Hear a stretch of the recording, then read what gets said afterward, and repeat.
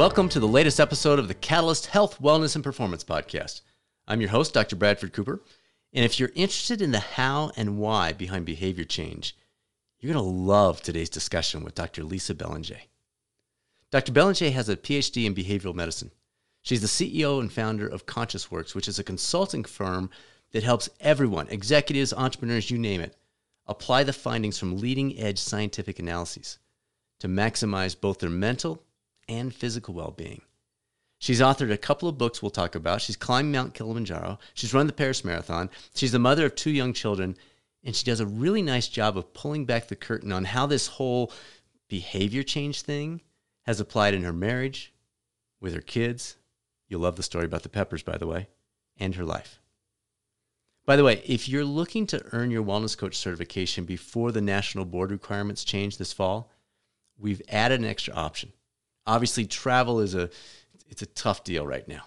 So we worked with the NBHWC and we've gotten approval for something called the at-home fast track. This allows you to do everything that's required, work through the whole process, be ready for that exam, apply for it on time, and yet do it right from your home. So space is limited because we still want to emphasize the personal connection, even though we're doing it online. But if you've been pondering this route, maybe now's a good time to check it out. As always, if you have any questions, reach out to us, results@catalystcoachinginstitute.com. We'll get some time on the calendar to connect individually. All the details and a number of other resources that might be helpful are also available on the website, catalystcoachinginstitute.com. Now it's time to tune into the discussion with Dr. Lisa Belanger on this episode of the Catalyst Health, Wellness, and Performance Podcast.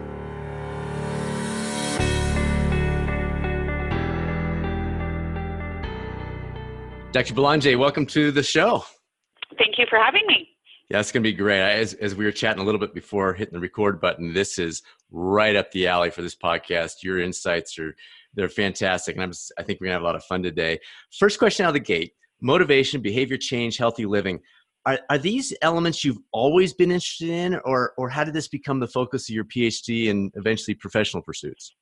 So health in general has always been a huge part of my life. I blame my parents. They're incredibly healthy individuals, so they brought that perspective.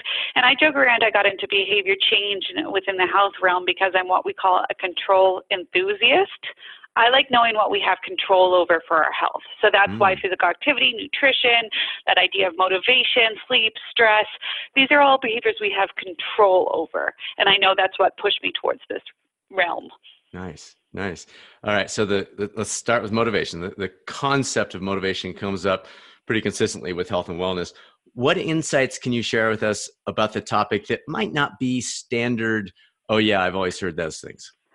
That it is not that important. So we talk about it often. That's a conversation we have in this health and wellness field. But it is an aspect of it. But what we can control as professionals that help other individuals is actually what social environments they're in and what physical environments they're in.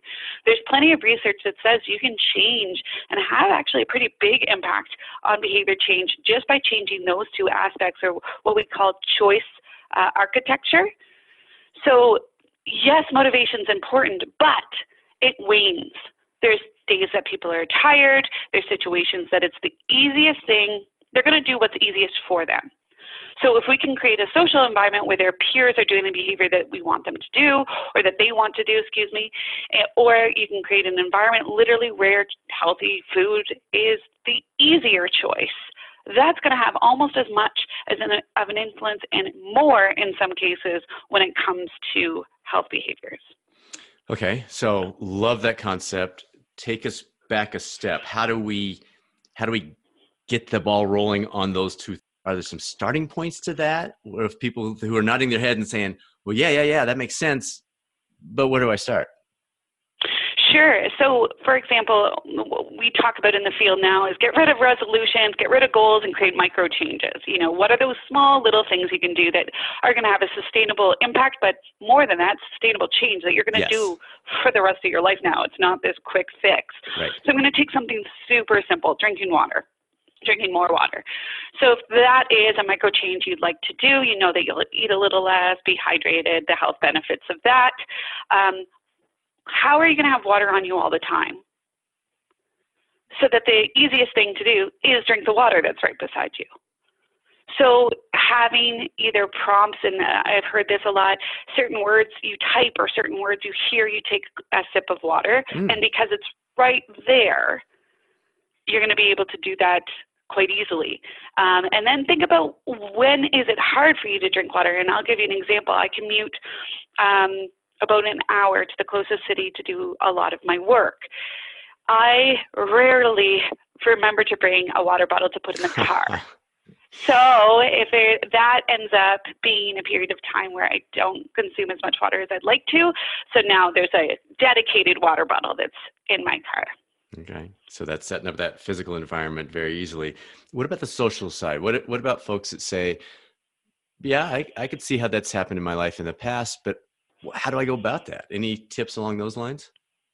There's profound impact of our social environments, and it's something we kind of neglect. So for a long time, cardiac rehab is a great example. They get this incredible behavior change and exercise program and nutrition program and smoking cessation after they have a heart attack.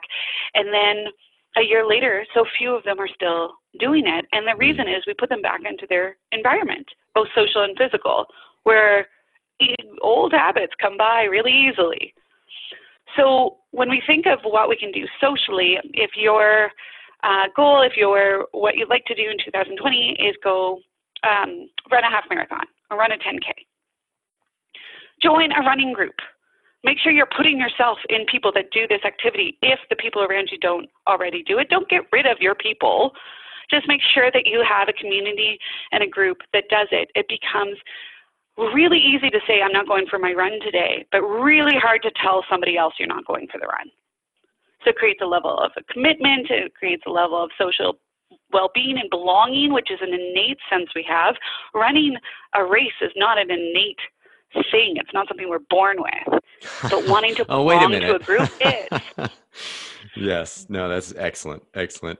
All right. So then I don't want to say the dark side of that, but the potentially negative side of that is, if someone's hanging out with their friends, they join a running club, it's a fantastic idea. We've had so many people that talk highly about the impact that's had. But in this particular person's life, now their old friends in quotes, are saying, well, you never go out with us anymore. You always, you go to bed at 9:30 because you got to be up for your running crew. What happened to you? What's wrong with you? Why don't you hang, et cetera, et cetera. Any thoughts on how to fight that tide or fight that resistance that's going to be natural? We read about this all the time. Absolutely. So you're right. There is a little resistance there, but the way that I phrase it is, we have this influence of people around us, especially the people we really care about, and they have an opinion about what you're doing, but they do not have to live with the consequences of what you're doing. So if you have somebody that's kind of doing that peer pressure thing that we all cave to all the time, they aren't going to have to live with the consequences of not doing the running. They're not going to have to live with the consequences of a maladaptive lifestyle that's yours, right? So you do have complete autonomy over that. If you really enjoy this person, making plans with them before 9:30 p.m. or, creating something that is yours, that you do together, that is not contradictory to the behavior that you're trying to create. So, for example, if they want to go have a few beers and it's past 9:30 and you have to get up for a run, that's not supporting the behaviors you want. But if you can go for a coffee with them in the morning, or just go and have one beer and make a presence and say, I'm still here, because you don't want to cut those social ties. You just want them to be supportive of the life you want. Right. Well, and maybe there's some reflection in there where, as you think through, why are they wanting me to stay out till 11 or 12 at night? That's, again, maybe that creates some positive reflection in other areas. Absolutely. And it has nothing to do with you and everything to do with them. Right. It's really important to remember that. Very good. All right. Well, your research, and you've touched on this a little bit, along with a lot of others, have provided huge insights lately on this idea of behavior change. But worldwide, we're getting worse instead of better. What are we missing? What's missing out there with all the, we know information doesn't equal application, but what is missing that's not taking all these great insights and turning it into results? So the biggest thing, and this is something I talk about all the time and I really struggle with when you think of corporate wellness, when you think of people that are trying to support these behaviors, often they end at education, as in like, I'm going to tell you what you should do. So good. That word should. It is not effective. We know it's not effective. Anybody with children knows it's not effective to tell somebody what they should do. The idea and where we start really getting these fundamental changes is when we have leaders that whole model, not role model, whole model behaviors. And what the difference is there is a role model you kind of put on a pedestal. They're so good at doing X, Y, Z. A whole model talks about successes and failures and kind of that whole idea of inviting somebody in to do the behavior, supporting that behavior. It's a lot more than they should. So an example is often corporations will fund things like lunch and learns, and it'll be on stress management.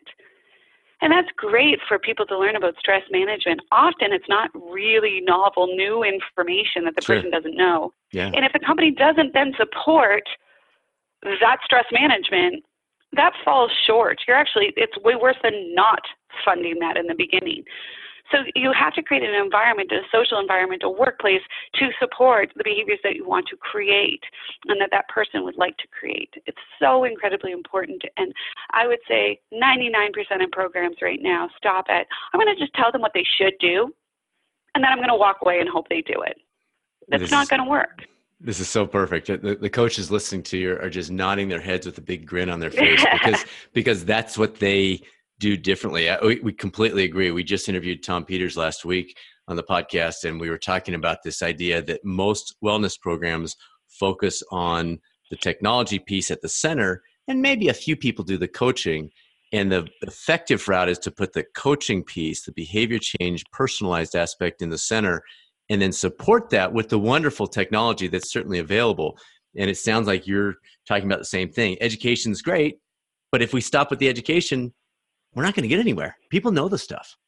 Yeah, exactly. Like I'll do talks on physical activity, and I say to the crowd, who here thinks that is surprised that physical activity is good for them? Of course, nobody raises their hand. This is not new. Nobody's like, oh, I should exercise? Oh. How about that? Yeah. That's great. Love it.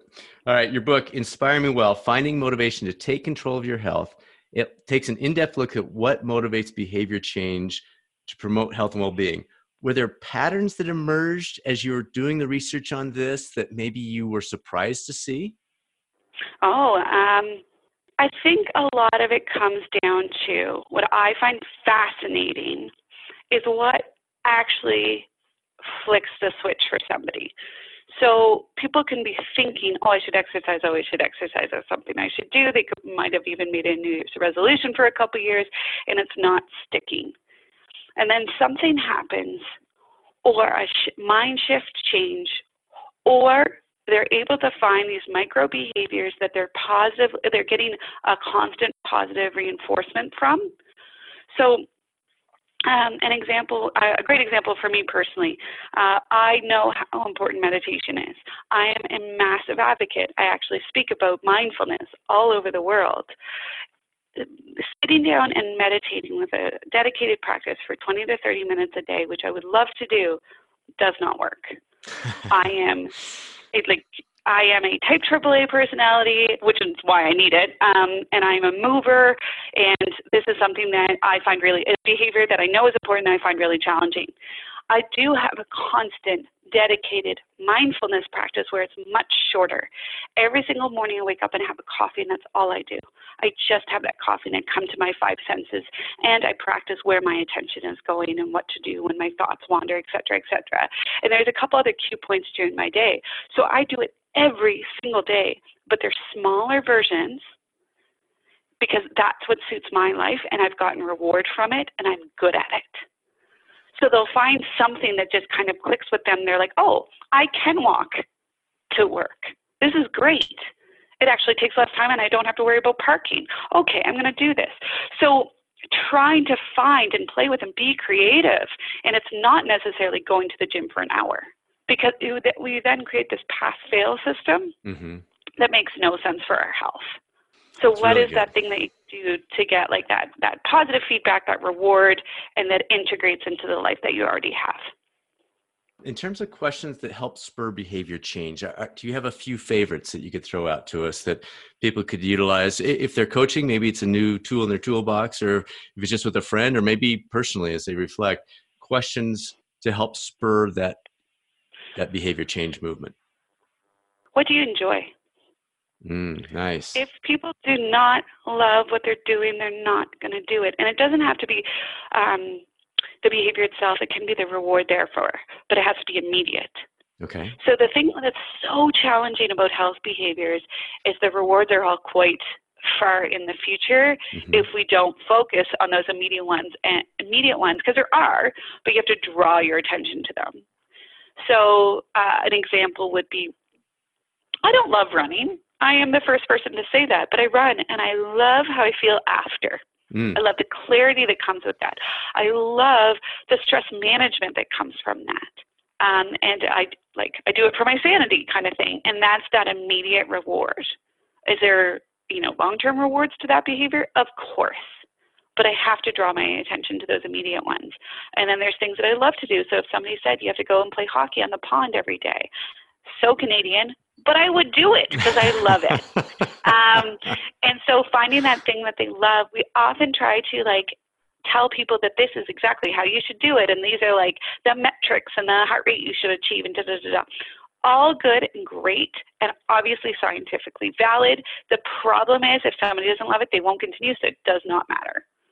So for people that I work with a lot of cancer survivors and getting them active as an example. And often after a discussion with them, what they would love most is to visit a friend while walking. Perfect. Make a date, go after it. I really like that. I really, really like that. So the person that is saying physical activity, it just hasn't been part of their life. And when you ask them, what do you enjoy? They say, playing my computer games when I'm relaxing or binging Netflix. I don't enjoy, you and I both know there's something out there, but how do you help them get past that? Well, if it's physical, I don't like it. Any tips on how to get across that barrier? Often why that is, and I'm going a little deep here, but there is a reason that they just hated gym class, or they don't like how they look in this, or there's some deep-seated teenage childhood thing about physical activity and what they think it should be. What I love about walking promotion is that almost everybody can do it. And they might not enjoy the walking, but there's something we can add to it that they like. Audiobooks, podcasts, Netflix while they're walking, friends, outdoors, music. There's just something around it. And the example I use is if I put broccoli out in the middle of a room, would people eat it? Maybe. If I put broccoli and hummus or broccoli and dip, would people eat it? More than likely. So what is your dip? What is that thing that makes you enjoy the broccoli? So what's that thing that makes you enjoy the activity? Oh, that is a great visual. Well done. Well done. Okay, speaking of broccoli, let's shift slightly from physical activity to something like fruits and veggies. So you say to somebody, or you don't say to them, but in conversation, they say, I know I should, there's our should, eat more vegetables. It's got that bitter taste, not quite as attractive as the fruit taste. I just don't like vegetables. And so what's the tip there? Is it things like the hummus to start with? Any suggestions? Because again, wonderful visual on the physical activity side. Any guidance you can give us on, say, the fueling piece? Absolutely. A couple of things. I'm going to start from the beginning because it's something we're just doing now, and it's hilariously entertaining to me. I do like vegetables. So does my husband. However, it's not what we would gravitate towards first, if that's fair. Sure. But my son does, who's 3. We haven't told them they're healthy or good for him. He just likes them. And I'm like, this is fantastic. So his favorite snack is bell peppers. That is so funny. Which, sure, have at her. And I actually had to say, you have to finish your dinner before you get more peppers, which is not a conversation I ever thought I would have. But It's such Oh, a big thing that he's never been told this is something he should do. huh. It's just been offered.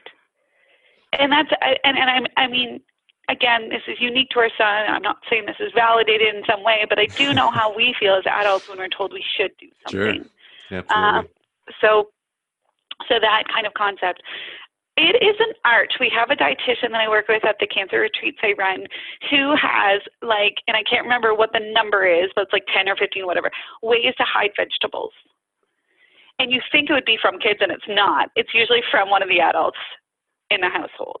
And there's so many different ways to, for example, something we do in our house when we watch football, we're huge NFL fans, is make cauliflower hot wings Mm. because they're delicious.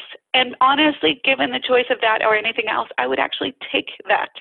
But it's about finding what works for you. It's about creating kind of, if they're not delicious, you won't eat them. To the point of if you don't enjoy it, you won't do it. So finding things around and about vegetables that you love. So a dip, hummus, those concepts.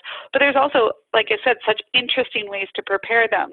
Cauliflower hot wings is one of them. And it's finger food and it tastes the same as what you would have in chicken hot wings. So Nice. it works. Nice. I love that. All right. So let's shift just a little bit in terms of audience here. When you're working with executives, what have you found to be similar or different about this subset of the population compared to maybe others you've worked with? I tend to notice that they're more leaned into the conversation because if it has to do with, I guess, the way that I always frame health behaviors is performance. So anything you can do to support your health and wellness isn't going to increase your performance, your focus, your attention, your productivity. And these are all metrics that they want to understand. And when speaking to executives, what I almost always, I'll talk about other health behaviors. It's nothing new. These have all been presented in Harvard Business Review, Inc., like Sure. Forbes. Like these are conversations that have happened, so it's not new. It's the mindfulness piece that they're stuck on, fascinated with, but have resistance to. And that's where the conversation falls because as one executive said to me, I actually am where I am because of my ability to strategize for the future and to learn from the past. Why would I want to be present? And I thought that was such a, you're right. Absolutely, you're right. You have benefited from your ability to do both. The idea is that you can still do that, but you're picking and choosing the most productive, important times to do that. It is not while you're trying to get to sleep at night. It is not ruminating thoughts. It's with purpose. So if you're able to control where your attention is going, that's where you see the advantage. And then not bringing in your past meeting to the meeting you're stepping into, or a hard conversation with your spouse and then stepping into a budget meeting. Right. So that's where it comes around. And for longevity, because a lot of us can do this crazy work hours for a short period of time. Where is the longevity with the leadership executive position that you have, and how do you create that? So I feel like, again, it's something in the conversation that they're leaning into. There's more discussion around it in business literature and HR, but how do you get it so that they can kind of shift mindset to say this is actually a performance enhancer, if you will.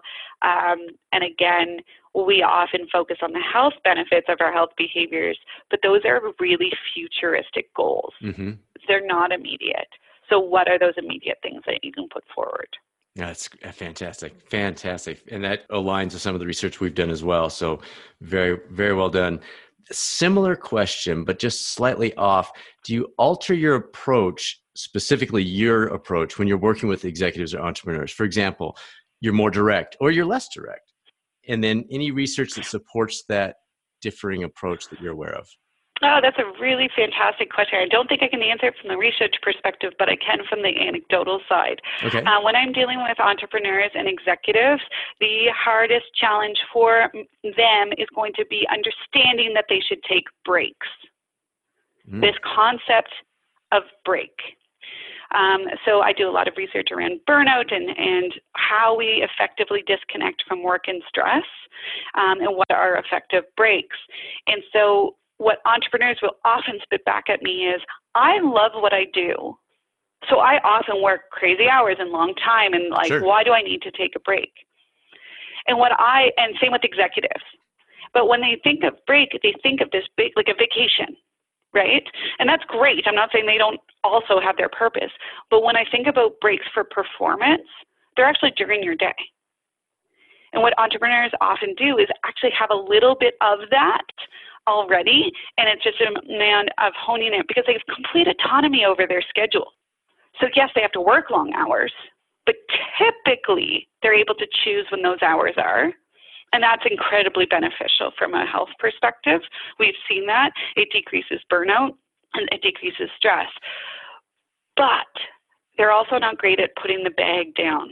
If you like the analogy of just like putting work down for a second and completely shifting into something else. And I'm going to come back to mindfulness. Let's call it attention management for the time. But that's where that can really, really help them. Or knowing and looking at the literature that going for a run is actually going to increase your productivity, not decrease it. So we often think, oh, that's time away from what I'm doing. That's going to have a detrimental effect on what I'm producing. And that's not the case.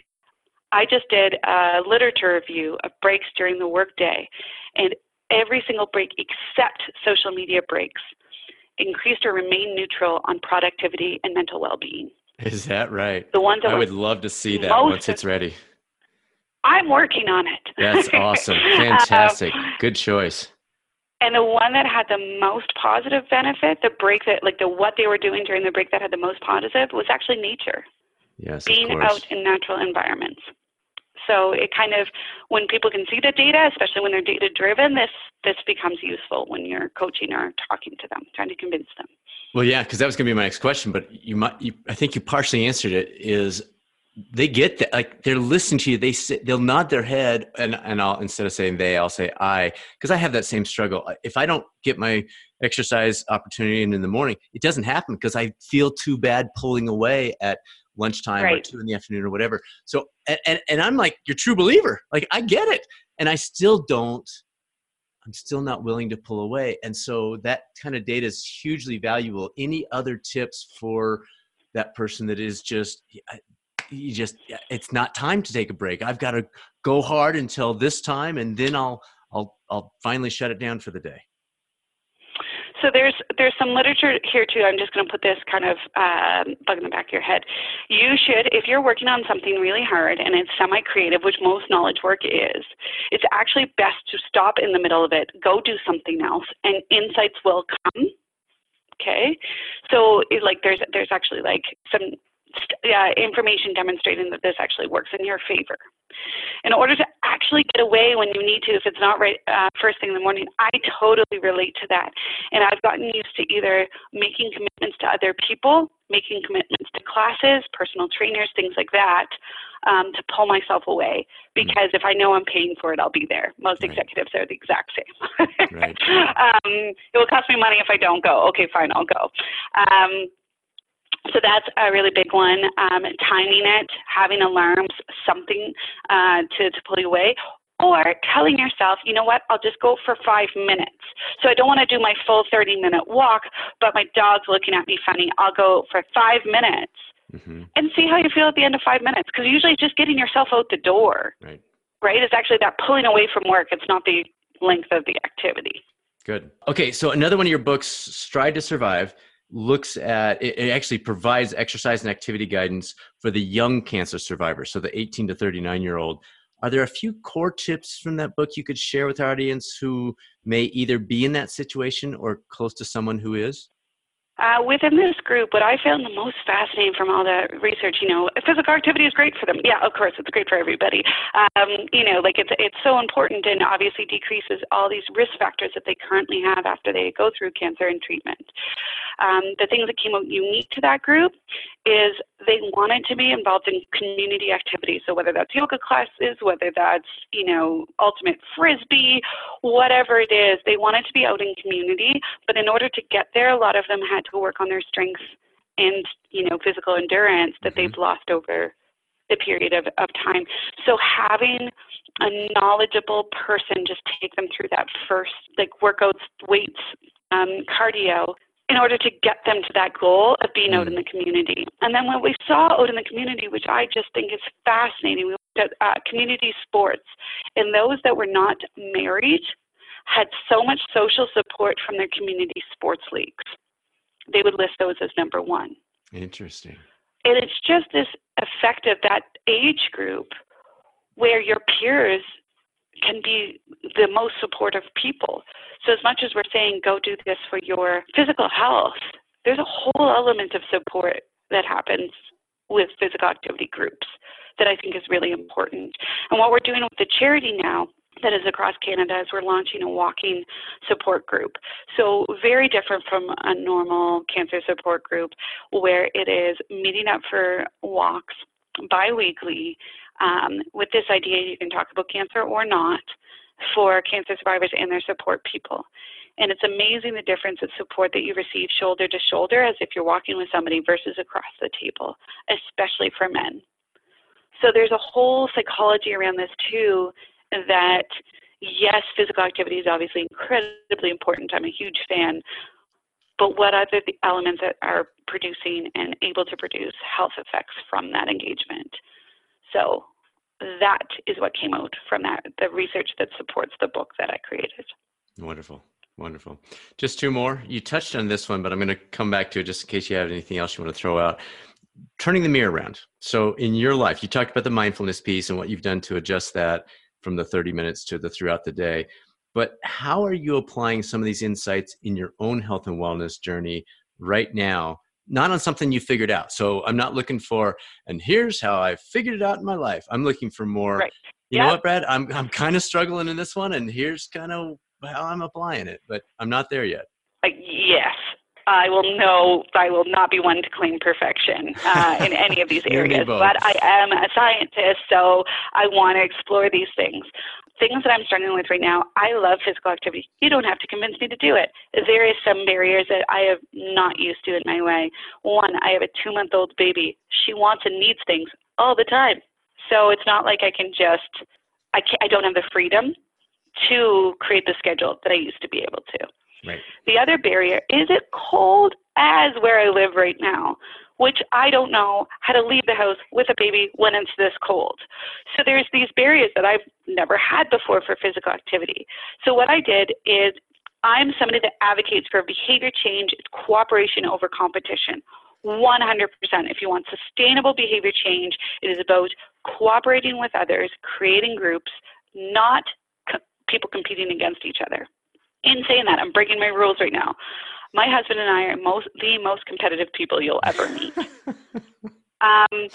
So I have challenged him to a step challenge that I literally can do around the house if I need to, or go to the gym and go on the treadmill, or like whatever. And we're getting really creative on this. Truth is, it has to be quite cooperative too. Like if I'm going to the gym, he has to take the children. So it can't be incredibly, but it's for the trip that we go to in 2021, our first trip. He wants to go to Hawaii. I want to go to Paris, and we're so competitive, and it's actually working out way better for him than me, which I did not expect.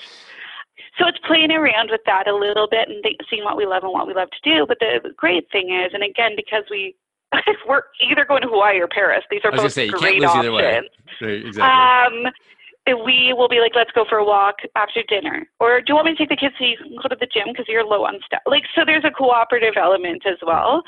The one thing that I would say that why it works so well for us is naturally my husband's a lot less active than I am, and that becomes challenging because, like I said, your social environment's so much of how we behave. So if he says let's actually sit and watch football, that's the easier choice than being like, no, I want to go do this activity, right? So that's one of the reasons it is working out so far for us, and like I said, kind of better for him than me. But that's something I'm playing around with right now and looking at the cooperation competition version and how it works differently for everybody because we have different personalities. We just happen to be incredibly competitive people. And then the other thing is, how do you totally disconnect from work and stress when you're an entrepreneur, an academic with 2 small children? And I thought I was doing an okay job, but like I said, I was saying to you before the call, I recently went to New Jersey for a course without my children for 2 days. I was showering And about halfway through the shower, I realized for the first time there was no little hands going under the door. I wasn't checking on the baby. I wasn't listening out for her. And I actually was like, like breathe out. This is actually, it's right now. This is, your opportunity. So how do you ensure you do that when you're a caregiver, whatever that looks like, and have a job that you can't necessarily check in and check out of, which is most of us. Mm-hmm. I'm terrible at it. And so this is really where I'm pushing myself right now on how you can be creative to do it, and how to make sure that I do it. We all need it. So I can't simply say, oh, I'm a mother, I don't take that. No, that's not how brains work. So how do you make sure you get it? Right. All right. Well, keep me updated on the notes. Maybe I can get some more tips from you, because I struggle in the same way. Such great stuff. Last question, just wide open. Any final words of wisdom that you'd like to share with those who are either trying to help other folks with their health and wellness, or simply trying to improve their own lives in that way? One of the biggest things, lessons learned through working with executives mainly, but everybody I would say, is there is no pass fail. The way we communicate with ourselves often is that idea of, well, I tried to go to the gym and I didn't for today, so I guess I'm not doing it now. What? No. There's not this black and white thinking. We really have to shift how we speak to ourselves when it comes to health behaviors. My example to this, if anybody has kids, been around kids, seen kids ever, if you are working with a kid to learn to walk, and then in that first stage where they're wobbling around, you get down low and you use this incredibly annoying voice, and you're like, come on, you can do it. You're amazing. Let's go. Could you imagine we talk to them in the same way we talk to ourselves, where they fall and we're like, well, you might as well stay there. I guess you're not a walker. Loser. Of course not. Yeah, exactly. Of course we would never do that, but we do it to ourselves all the time. So developing, like if you want to call it a growth mindset or whatever it is, but just getting rid of that idea of black and white, you failed because you didn't do it once or twice or three times. No, every moment's a new opportunity to do it. Every day is. And if it doesn't work, figure out something that works within your life. So stop trying to reach for those ideals of, I want to do an hour at the gym every day. Calm down, okay? What would work in your life? Let's go for that. Love it. This is so good. How can folks keep track of what you're doing and stay in touch with you? Do you have a Twitter account or a website you'd like to send them to? Absolutely. Follow Dr. Lisa Belanger on Twitter and Instagram. There's a whole bunch of things I'm doing this year that I think your audience will be very keen on, and you will be keen on, including a new book. And next month, my 2-month-old daughter, I guess she'll be 3 months old, and my husband and I are going to the Scandinavian countries to talk to them about how they take breaks from work and stress. So there's going to be a really interesting cultural element to these things that, you and I just discussed we struggle with. Very good. Very good. Dr. Belanger, so appreciate it. Thanks for joining us. Thank you.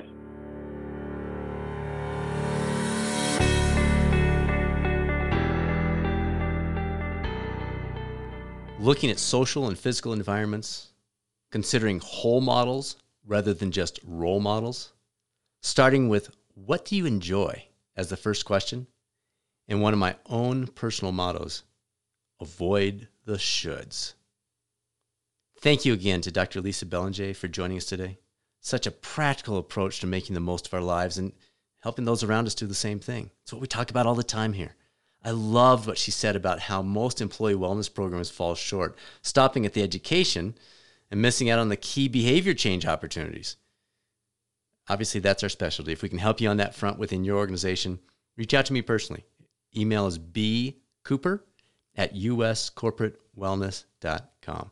bcooper@uscorporatewellness.com. Dr. Belanger wrapped us up by reminding us that health and wellness isn't a pass-fail situation. Instead, every moment is a new opportunity. Let's make the most of those moments we have today. Thanks as always for joining us. This is Dr. Bradford Cooper signing off. Make it a great rest of your day, and I'll speak with you soon on the next episode of the Catalyst Health, Wellness, and Performance Podcast.